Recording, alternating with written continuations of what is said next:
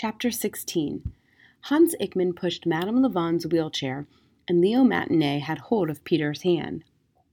The four of them moved quickly through the snowy streets. They were heading to the home of the Countess. "I do not understand," said Madame Lavon. "I find this all highly irregular." "I believe the time has come," said Hans Ickman. "The time? The time? The time for what?" said Madame Lavon. "Do not speak to me in riddles." "The time for you to return to the prison." "But it is the middle of the night, and the prison is that way," said Madame Lavon, flinging a heavily bejeweled hand behind her. "The prison is in entirely the opposite direction." "There is something else that we must tend to first," said Leo Matinee. "And what is that?" said Madame Lavon. "We must retrieve the elephant from the home of the Countess," said Peter, "and take her to the magician."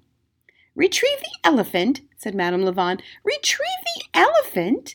Take the elephant to the magician? Is he mad? Is the boy mad? Is the policeman mad? Has everyone gone mad?" "Yes," said Hans Ickman, after a long moment. "I believe that is the case. Everyone has gone a little mad." "Oh," said Madame Lavon. "Very well, I see." They were silent together then, the noblewoman and her servant, the policeman and the boy walking beside him.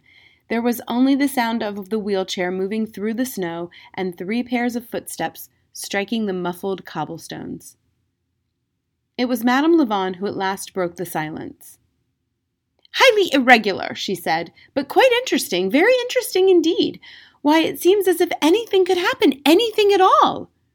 "Exactly," said Hans Ickman. In the prison, in his small cell, the magician paced back and forth. "And if they succeed," he said, "if they manage somehow to bring the elephant here, then there is no helping it. I must speak the words. I must try to cast the spell again. I must work to send her back." The magician paused in his pacing and looked up and out his window and was amazed to see snowflake after snowflake dancing through the air. "Oh, look," he said, even though he was alone. "It is snowing. How beautiful." The magician stood very still. He stared at the falling snow. And suddenly he did not care at all that he would have to undo the greatest thing he had ever done. He had been so lonely, so desperately, hopelessly lonely for so long. He might very well spend the rest of his life in prison, alone. And he understood that what he wanted now was something much simpler, much more complicated than the magic he had performed.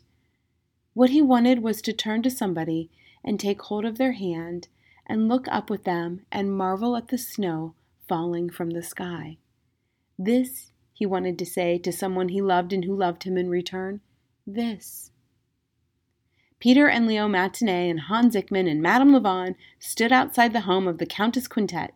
They stared together at the massive, imposing elephant door. "Oh," said Peter. "We will knock," said Leo Matinee. "That is where we will begin, by knocking." "Yes," said Hans Ickman, "we will knock." The 3 of them stepped forward and began to pound on the door. Time stopped. Peter had a terrible feeling that the whole of his life had been nothing but standing and knocking, asking to be let into some place that he was not even certain existed. His fingers were cold, his knuckles hurt, the snow fell harder and faster. "Perhaps this is a dream," said Madame Lavon from her chair. "Perhaps the whole thing has been nothing but a dream." Peter remembered the door in the wheat field. He remembered holding Adele. And then he remembered the terrible, heartbroken look in the elephant's eyes. "Please," he shouted. "Please, you must let us in." "Please," shouted Leo Matinee. "Yes," said Hans Ickman, "please." And from the other side of the door came the screech of a deadbolt being thrown, and then another and another, and slowly, as if it were reluctant to do so, the door began to open. A small bent man appeared. He stepped outside and looked up at the falling snow and laughed. "Yes," he said, "you knocked?" And then he laughed again. Bartok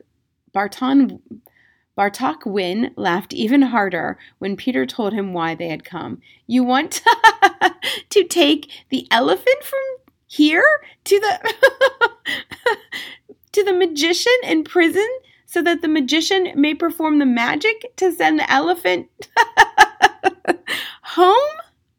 He laughed so hard that he lost his balance and had to sit in the snow.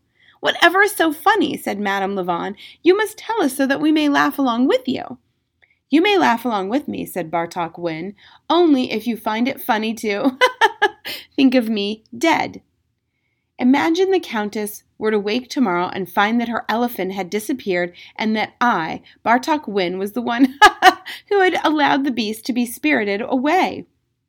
The little man was shaken by hilarity so profound that his laughter disappeared altogether and no sound at all came from his open mouth.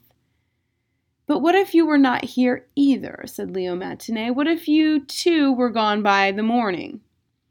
What is that? Said Bartok Winn. Why did you say? I said Leo Matinee, what if you were like the elephant? You were gone to the place where you were meant, after all, to be. Bartok Winn stared up at Leo Matinee and Hans Ickman and Peter and Madame Lavon. They were all holding very still, waiting. He held still, too, and considered them gathering together in the falling snow. And in the silence he at last recognized them. They were figures from his dream. In the ballroom of the Countess Quintet, when the elephant opened her eyes and saw the boy standing before her, she was not at all surprised. She thought simply, you. Yes, you. I knew that you would come for me.